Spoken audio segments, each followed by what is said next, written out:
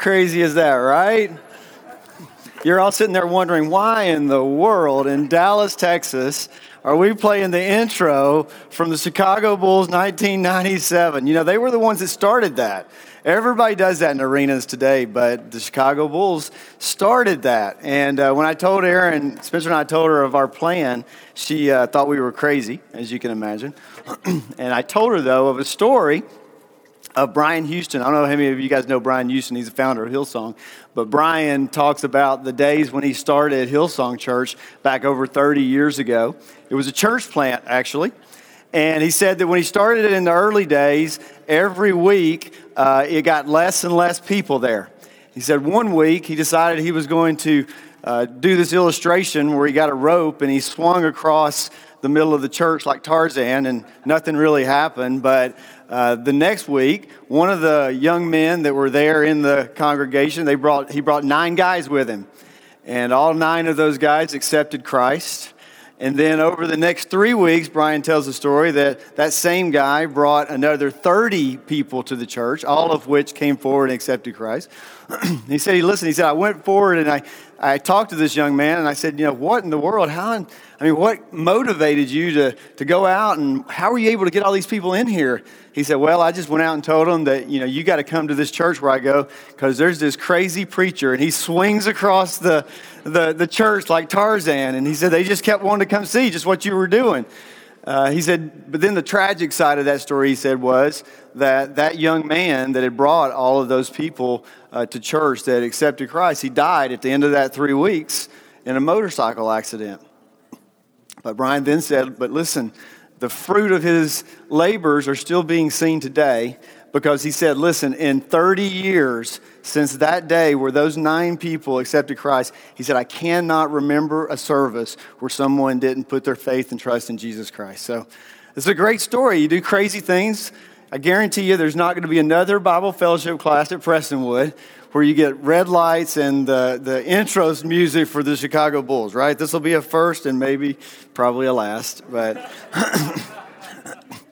but no, why am I playing that? Why did I put this intro music out there? Well, to me, as a basketball fan, probably the greatest basketball player in my mind was Michael Jordan.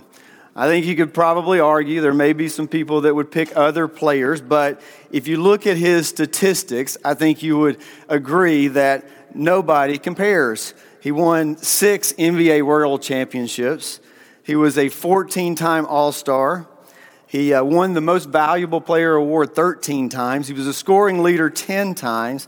Of course, he was a first ballot Hall of Famer. And if you're keeping up with recent news, you know that his Air Jordans came out with a new pair of Air Jordans this past week, and he's now on number 31.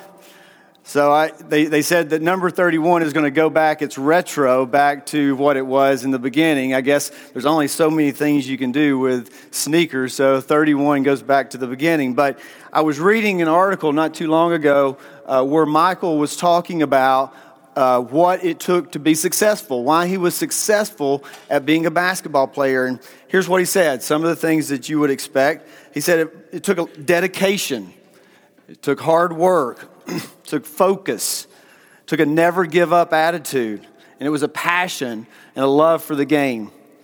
But Michael said most important, he said you have to want it. According to Michael, the question is, how bad do you want it? If you don't want it, you won't get it. If you can live without it, you will. To succeed, he said, you have to hunger and thirst for success. Now, Michael had something special about him. There's very few athletes, really, in the world that can do what Michael Jordan did. He just had this special something inside him. He had a special DNA, if you will, that just drove him to this hunger and thirst for success. Well, tonight, in Matthew 5:6, we're going to talk about hunger and thirst. We're going to talk about hunger and thirst for righteousness. Now, we can't maybe play basketball the same way Michael Jordan did, but we can all be what I would call Michael Jordan Christians. And that's what I want to talk about tonight. Matthew 5:6 says that blessed are those who hunger and thirst for righteousness, for they shall be satisfied. They shall be satisfied. Now, why do you think Jesus, in this context, and Michael and his most important reason for his success. Why do you think he used this words hunger and thirst? And I've got some handouts, by the way, on the table that you can fill in some blanks as we go through this. And I think the first thing on that list is why hunger and thirst? Why do you think that Jesus used this picture, this analogy of someone that is hungering and thirsting for righteousness? Why do you think that's the case? There you go, right? A legend of the water there. Picture of something you can't live without. Nice job, Zara. It's something you can't live without, right? And for the people that were there, his disciples, this is definitely something that they would understand. These were not rich people, probably. They knew what it was like to be hungry at times. I'm sure all of us have had a period in our life where maybe we were hungry or thirsty. I know I have. I took William on a bike ride not too long ago, and this is a dad thing, right? So it's 105 degrees outside, and I think the index is probably about 115. So I said, William, let's go for a bike ride. Okay, Dad, let's go. So we were going to ride our bikes about 3 miles up to this trail and 3 miles back to our house. And we got up there and we turned around. We're starting to come back. And poor William, I'm looking over there and he's just not going to make it. His face is bright red. And I forgot to bring water, another dad thing. I didn't have water, didn't think about water. And so William literally, I thought I was going to carry him back because he was just, Dad, I'm dying of thirst. I'm dying of thirst. I'm dying of thirst. And he was. But fortunately for us in the United States, usually the quench to our thirst or our hunger is just a short time away, right? I know when I was in Uganda, I got to see real hunger and real thirst, and I got to see the places where people drink water from these ponds that are ponds that I promise you probably wouldn't even go in. They'll go down there and get water, and they'll drink from that. Jeff Young, who you guys know, who's here, one of our ministers of the church, he was telling me a story one time when he was over in Africa. He said they were at this dinner one night in this small village, and the people in the village had made them dinner.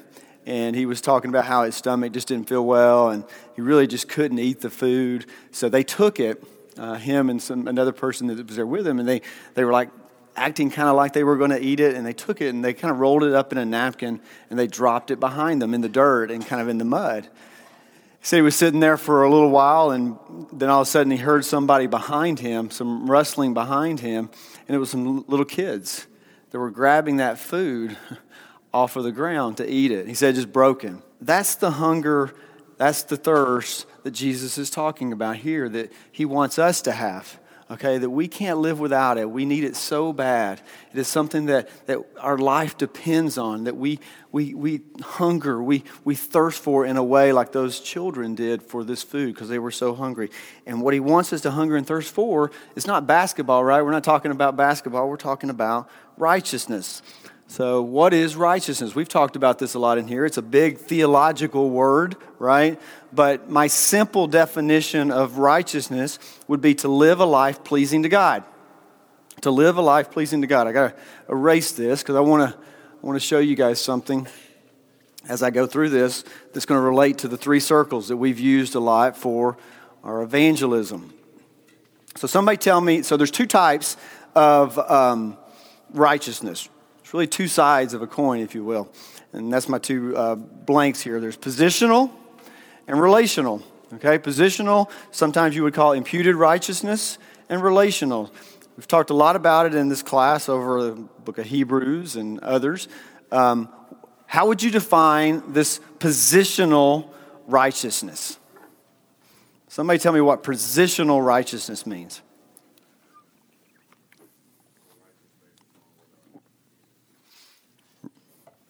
Righteous based on what Jesus did, right?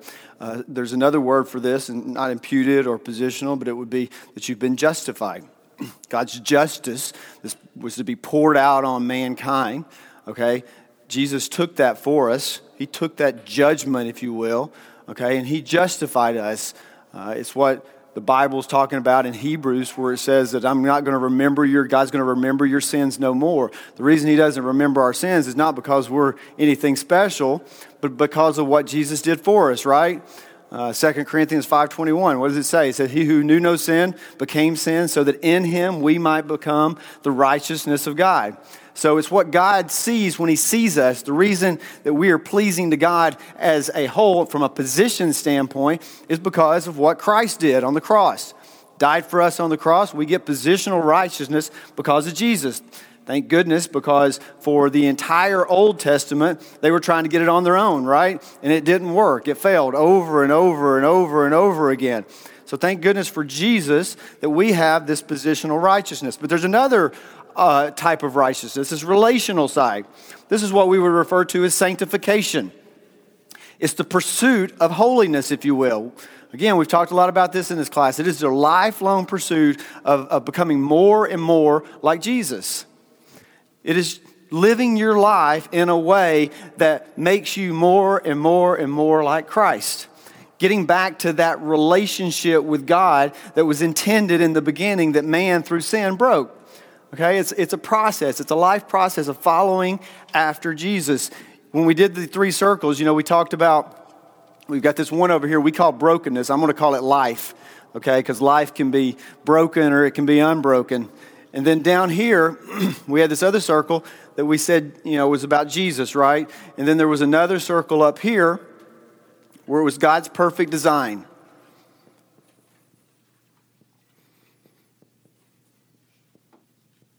Well, you could look at this and say that this right here, this part of it, when you put your faith and trust in Christ, okay, when we talked about trusting and believing in Christ, this is your imputed righteousness, okay? When God sees us, he sees Jesus. This over here we talked about, that's where God wants us, right? That's the perfect design that he had for this world, was that we would have a relationship with him, that we would walk together with him.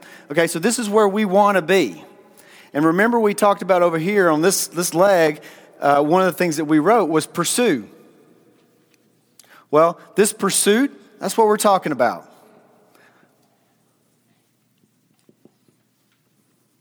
Okay, that's the hunger and thirst for this. Okay, when we have this, when we're Christians, remember he's talking to Christians, those that already have this imputed righteousness, they're pursuing, because of this, God's perfect design to bring us back into a relationship with him. It's a little bit what, remember Paul talks about in Romans 6, where he says, are we just supposed to keep on sinning? Remember that chapter? You've heard talk about that? Well, this is really kind of what he's talking about. He's talking about over here. He's saying, okay, well, do we just keep on sinning over here? Is that what we do after this? And what does he say? He says, no. No way you can do that. Because if you have this, if you've got this imputed righteousness, you got to want this. You can't keep sinning over here. Okay, you got to have a hunger and a thirst. Erin's writing a book, probably some of you know it, called Emerge, and she's been sending out these questionnaires to people to ask them questions. And one of them was filled out, I can't use the name because I'm getting in trouble, with someone that I went to college with, oddly enough. And when I was in college, I read this and figured out that she was a Christian then. I had no idea. It shows you how little I was perceptive of things back in that day. But she wrote in there, one of her answers was, that when she accepted Christ, she wrote in uppercase letters, I had a hunger for God. I had a hunger for God. Okay, that's one of the things that happens when you have the imputed righteousness, when Christ has come into your life and saved you. You should develop a hunger and a thirst for the relationship, the sanctification part of it. It's really kind of pretty serious business if you think about it. Because if you're not hungering and thirsting, then you better be thinking about this, right? Let me read you what a couple of people smarter than me had to say about this. John MacArthur being one of them. John says, if you claim a relationship with Christ, but you aren't hungering and thirsting for righteousness, this relationship with Christ, you need to honestly question whether you know him. You need to honestly question whether you have that imputed righteousness. And then there's a guy named Martin Lloyd-Jones, also MJ, from Michael Jordan. He's a great preacher from the 1800s. So this older MJ, preacher MJ, he says, if this verse is to you one of the most blessed statements of the whole Scripture, you can be quite certain you're a Christian. If it is not, then you had better examine the foundation again. You better examine the foundation again. So it's a serious question, isn't it? It's a serious question. And we need to all ask ourselves, okay? We don't need to just run through life assuming this. We need to ask ourselves, do we hunger and thirst for righteousness? Because if you're a Christian, okay, it's in your DNA, all right? This is our DNA. Michael had a DNA that drove him to be the best. Something that comes along very seldom. Maybe only a few times in a generation do you find somebody like that. But for us, every single person that's put their faith and trust in Jesus Christ has this in their DNA. You got it inside of you, okay? But is it coming out? Is your life bearing fruit in a manner that suggests that you're hungering and thirsting for righteousness? That's really my question for us tonight. It's the most important question that we can really ask, because it answers a lot of things for us, right? It helps answer this, because I want to be certain of this. I don't know about you. I don't want there to be a question of my imputed righteousness. I want to know that I know that I know that I know that I know that Christ is living inside of me. And one way you will is, how do you live your life? Hunger and thirst. Stephen's message tonight, I loved it. I went up to the stage, I was telling him, I said, thank you for setting this up for me, because when he talked about what was the first thing he said that Ezra did, he went up, right? Well, I'm going to tell you what he did before he went up. He was hungering and thirsting for righteousness. He wouldn't even have been thinking about it if he wouldn't have had a hunger for what God wanted to do in his life. But my fear is that when I look around and I just kind of observe even the church and the people of the church and myself, I fear that we hunger and thirst for a lot of things, but I'm not always certain that it's righteousness, that it's to be more and more like Christ. There's a French philosopher and mathematician, Pascal, and I looked this up because I'm not well read enough to read these kind of things, but he says there is a God-shaped vacuum inside every human heart. If we don't fill it with God, we will fill it with something else. If we don't fill it with God, we're going to fill it with something else. And when I was studying for this, just kind of looking at just the culture at large, boy, did I find this. That 70% of Americans are overweight. So we love the food, right? We're definitely into food. We hunger and thirst for food, to use the analogy. But it isn't just that. What about TV? 35 hours a week is the average. It's eclipsed, by the way, in some studies today by social media. But it isn't just that. It isn't just social media. It isn't just TV. It's everything, right? Everything fights for our time. It's our family. It's our friends. It's sports. It's work. For most of the day, I think, me included, we're probably hungering, thirsting for everything but God. Everything but God. Now, listen, this doesn't mean, right, that we have to, every day just wake up and meditate for the whole day. It might be good, though. I think it would be good for me some days. It's not really what we're talking about. We're really kind of talking about a way of life, aren't we? Just a heart condition. It's where's our dedication? Where's our focus? That MJ was talking about. Think about what the Bible says about it. A couple of very scary verses here for me. I read this, I was just convicted like crazy. I put them on there for you. Romans 13:14 says, "But put on the Lord Jesus Christ and make no provision for flesh to gratify its desires." Make no provision. I'd like for it to give me a percentage or something. Like 50% of the time I can do this. Like 50% of the time I can think about myself. And the other half I can think about God. I can put Him over here first, and the rest of the time I can do what I want. I can give in to my desires. No, it says no. None. Make no provision for the flesh. That's convicting, isn't it? In 1 John 2:15 it says, "Do not love the world or the things of the world. If anyone loves the world, the love of the Father is not in him." Now the world, that's a big subject, isn't it? A lot of stuff in the world. These are strong. Now listen though, this doesn't mean all those things that I was talking about are bad. Okay, this isn't join the priesthood or something like that. All right, that's not what this is about. But it's a little bit like money though, all those things, right? Money in and of itself is not bad. but it's what money causes sometimes. If it takes your focus away from God. Takes your focus away from God. I mean, I think we would all agree, right, that the way we spend our time, our focus, etc., tells a little bit or maybe a lot about what we're hungering and thirsting for. Isn't that what Jared always says? Is show me your what? Your checkbook and your calendar, and I'll show you where your priorities lie.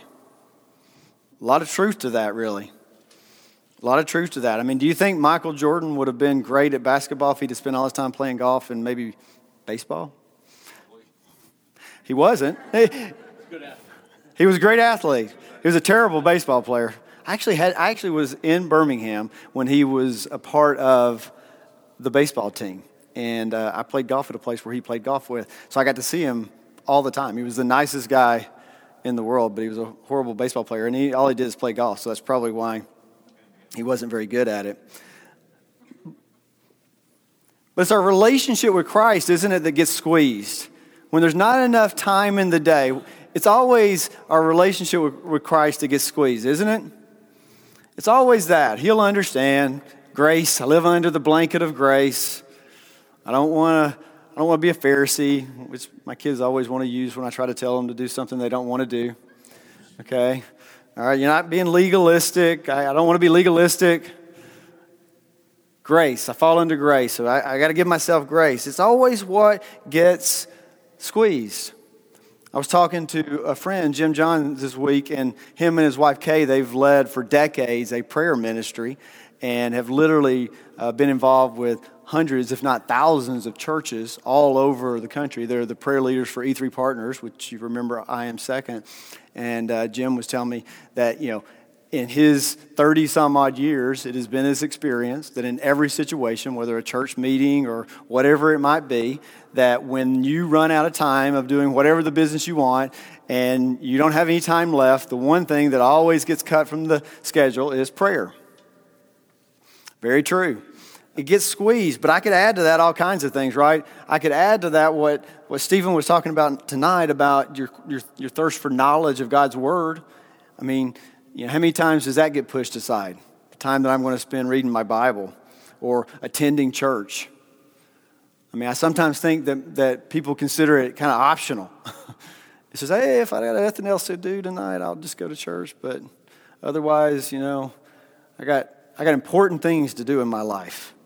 Okay, important things. It could be also a number of other things. It could apply to getting involved, serving, helping someone, sharing the gospel, joining a small group, attending Friday morning men's Bible or maybe a women's Bible study. It's all of these things, right, that are indicators, if you will, of our hunger and our thirst. Do we really, really want to pursue righteousness, or are we pursuing everything else? That's the question we're trying to answer for ourselves, for each of us. Each of us need to answer. Are we hungering and thirsting for righteousness? And what is it, do you think, that keeps us from it? What is it that makes us chase all these other things? Any thoughts? I'm open to suggestions. I mean, Jared talked about it a little bit last week, right? He talked about intimacy, and I think he said that busyness of life, fear, complacency, material things. I mean, I think a lot of it is it's this, kind of idea of short-term gratification. We kind of reach for things that fill voids and make us happy and, that we think we need. And it's kind of all short-term. What do we need next, I think also, the world would look at this beatitude, the fourth beatitude, and they would probably look at it and say, hunger and thirst for what makes you happy. They would probably read it that way as opposed to hungering and thirsting for righteousness makes you happy.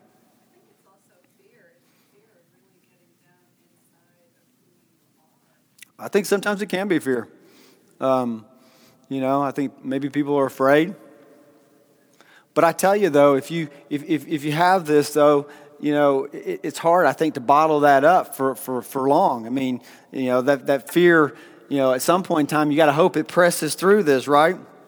I mean, I was reading a blog by my friend Jim Dennison, this past week, and it just kind of spoke to me on this, and he's talking a little bit about this. He says, in our culture plagued by short-lived infatuations, Jesus is offering an infatuation as long-lived as the stars and angels in heaven before time began.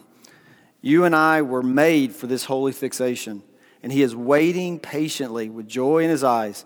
He doesn't see your political affiliation, your skin color, your notions of him. He simply sees you, and you are all he wants. May we allow him to hold us all together. May all mankind find their true purpose in all-absorbing passion in him. But it's all these short-term things, right? It's all these short-term gratifications. It's what I need to do next, that gets in way maybe of what is the bigger importance here of trying to become more and more like Christ, of chasing after him. But this short-term mentality, though, actually, I think has a good side for me when I think about this, because it reminds me that this is a choice, and it's a daily choice.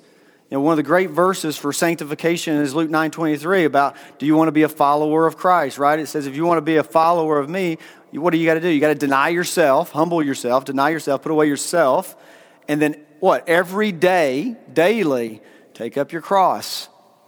It's a choice you have to make every single day. It's a choice that Michael Jordan had to make, I promise you. Every single day, he had to decide, does he want to go and do what it takes to be successful? He had the DNA, but there are others that have had similar DNA. I could keep going on the basketball analogy. I could mention people like Christian Laettner. Anybody ever heard of Christian Laettner? Probably one of the greatest college basketball players, right, Terrence, of all time. What'd he do?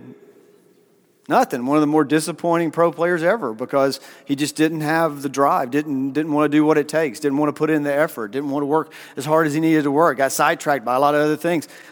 Bring it local. What about a guy named Roy Tarpley? Some people compared him to Michael Jordan, by the way, but he could never get off of drugs. He could never stop chasing glory and fame, and finally got banned from the NBA.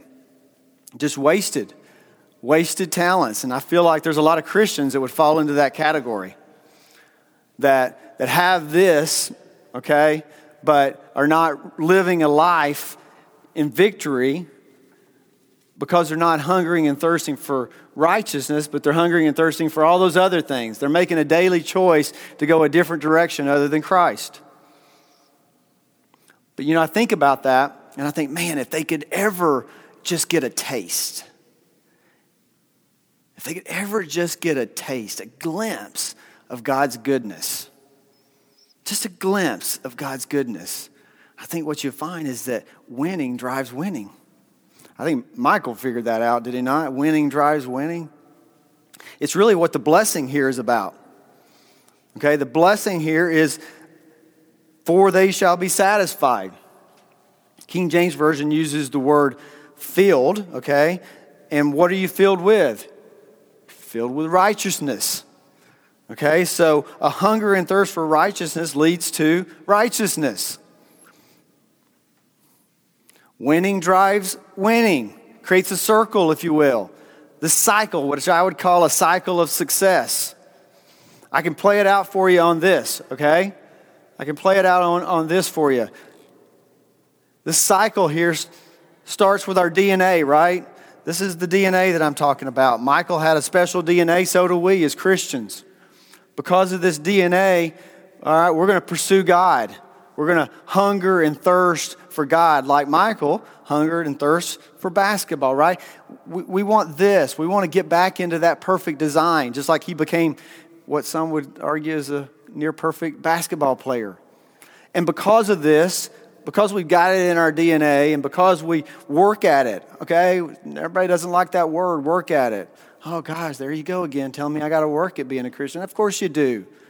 Of course you do. That's what God wants you to do. You can't go, like we were talking about tonight, unless you're doing something. He doesn't want you to lay on your couch, okay? You got to go pursue it, and that brings you to this perfect design. And when you do this, what happens in life? You win. All that brokenness we talk about, we've talked about it a bunch, right? This brokenness goes away. There's healing over here. There's victory in this life. And why is there victory in this life? Well, if you're Michael, you're born with it. If you're us, you're born again. It's because of your DNA, and it creates a cycle. Okay, because we got in our DNA, we want to pursue God. Because we pursue God, we become more like God. Because we become more like God, we win at life. Why do we win at life? Because it's in our DNA. And because it's in our DNA, we pursue God. It becomes a cycle, this great circle. It's a cycle of success. But it all starts with a choice, really, doesn't it? Because what you do here is going to have a gigantic impact on here, on your life side of it, right? Because what you do here, all right, if you want to make a Roy Tarpley decision and chase, remember all those little things we put over here? We called them money and we called them addiction, all those different things that ran out that we went to. Well, you can make that decision and then this life is going to be broken. It's going to be a huge mess, right? Or you can pursue righteousness with this hunger and this thirst. And over here, you're going to see a lot of winning. But it creates this cycle, right? And it all starts with that choice. And if you make the choice that MJ made, let me give you a couple of other things to finish here in a minute.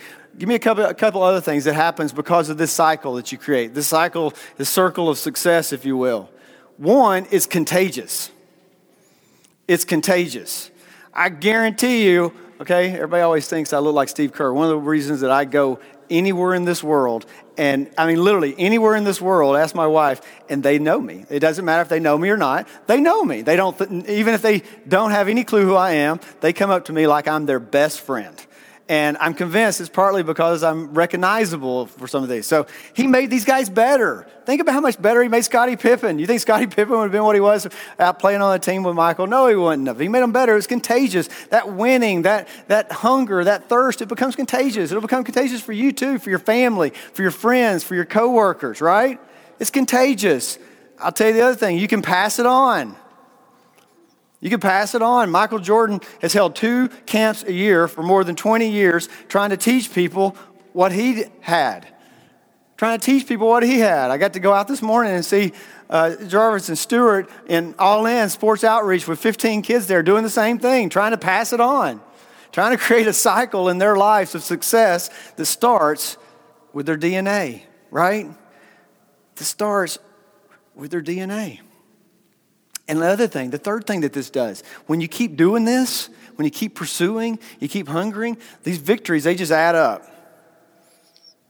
They just add up. Michael had 6 of those crowns. I read you all these things he had over there, okay? But the riches and the accolades and the crowns that Michael had have no comparison to what God has planned for his people. The Bible says he has a crown of righteousness laid up for us, and that we could not begin to know the immeasurable riches in Christ. It starts with the DNA. It goes to this hunger and thirst. It kills me when I see Christians. And honestly, I'm speaking to myself a lot of days. It just kills me when I see them live in defeat. It kills me when I see Christians live in defeat. It's not the way God intended life to be for us. He didn't intend for us to live in defeat. He intended for us to live in victory, right? One of the great scripture in the Bible, 1 Corinthians. Write this down or turn to it because I read it, absorb it. 1 Corinthians chapter 15. If you look there in verse 55, it says, "Death is swallowed up in victory. O death, where is your victory? O death, where is your sting?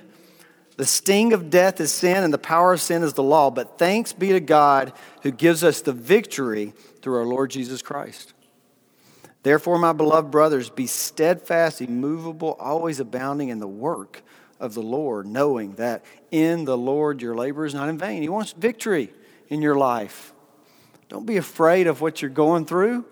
Be immovable, steadfast.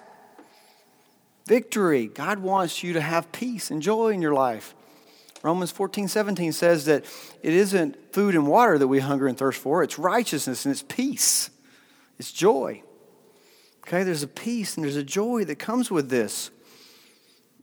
Mike Fetchner, one of his life verse, if you will, was Matthew 6:33. What does Matthew 6:33 says? But seek ye first what? The kingdom of God and his righteousness, and all things will be added. All things. What does that mean? All things. I guess it means all things, right? We want to limit it, okay? We want to limit it, but it means all things. And why? Why would this verse be a truth? Why would God want to give us all things when we seek after him? Because it's what he intended. It's what he intended. It was the perfect design that he had. Okay? It's what he wants of all of us. Okay, that's the relationship that he wants of all of us. It's the way he made us. It's the way he designed us. It's the reason Michael Jordan is a great basketball player. It was the way he was made. We as Christians with DNA of Christ, that's the way we're made. Okay? That's what he wants for us. All things, victory. So if you don't, I want you to remember two things, okay, tonight. Two things that I want you to make sure you take away from Matthew 5:6. Blessed are those who hunger and thirst for righteousness, for they shall be satisfied. First, just remember this. It's in your DNA. If you're living in defeat, okay, you have the DNA to turn it around. Okay, you don't have to live that way. It is in your DNA, but you've got to choose. All right? You've got to choose. You got to make this choice over here. The MJ choice. You can start your own cycle of success. Second thing you should remember is that winning drives winning. Okay? Get a taste of this. Get a taste of God's goodness. And the more you do, the more you hunger and thirst, the more you will be filled. The more you'll become like Jesus. And the more you will live in victory. That is the ultimate promise of Matthew 5:6. That if you hunger and thirst for Christ, you'll become more and more like Christ. Victory in Jesus, the MJ Christians. That's what I want us to be. Amen? All right, let me pray for us. Father, thank you for this night. Thank you for this class and for this time together, Lord. I pray, God, that as we go out this next week, Lord, I pray that you would give us a hunger and a thirst for you and for your word, Lord. And I pray, God, that the fruit of that hunger will be great blessings in our life. Protect us and, Lord, keep us safe. In Jesus' name I pray, amen.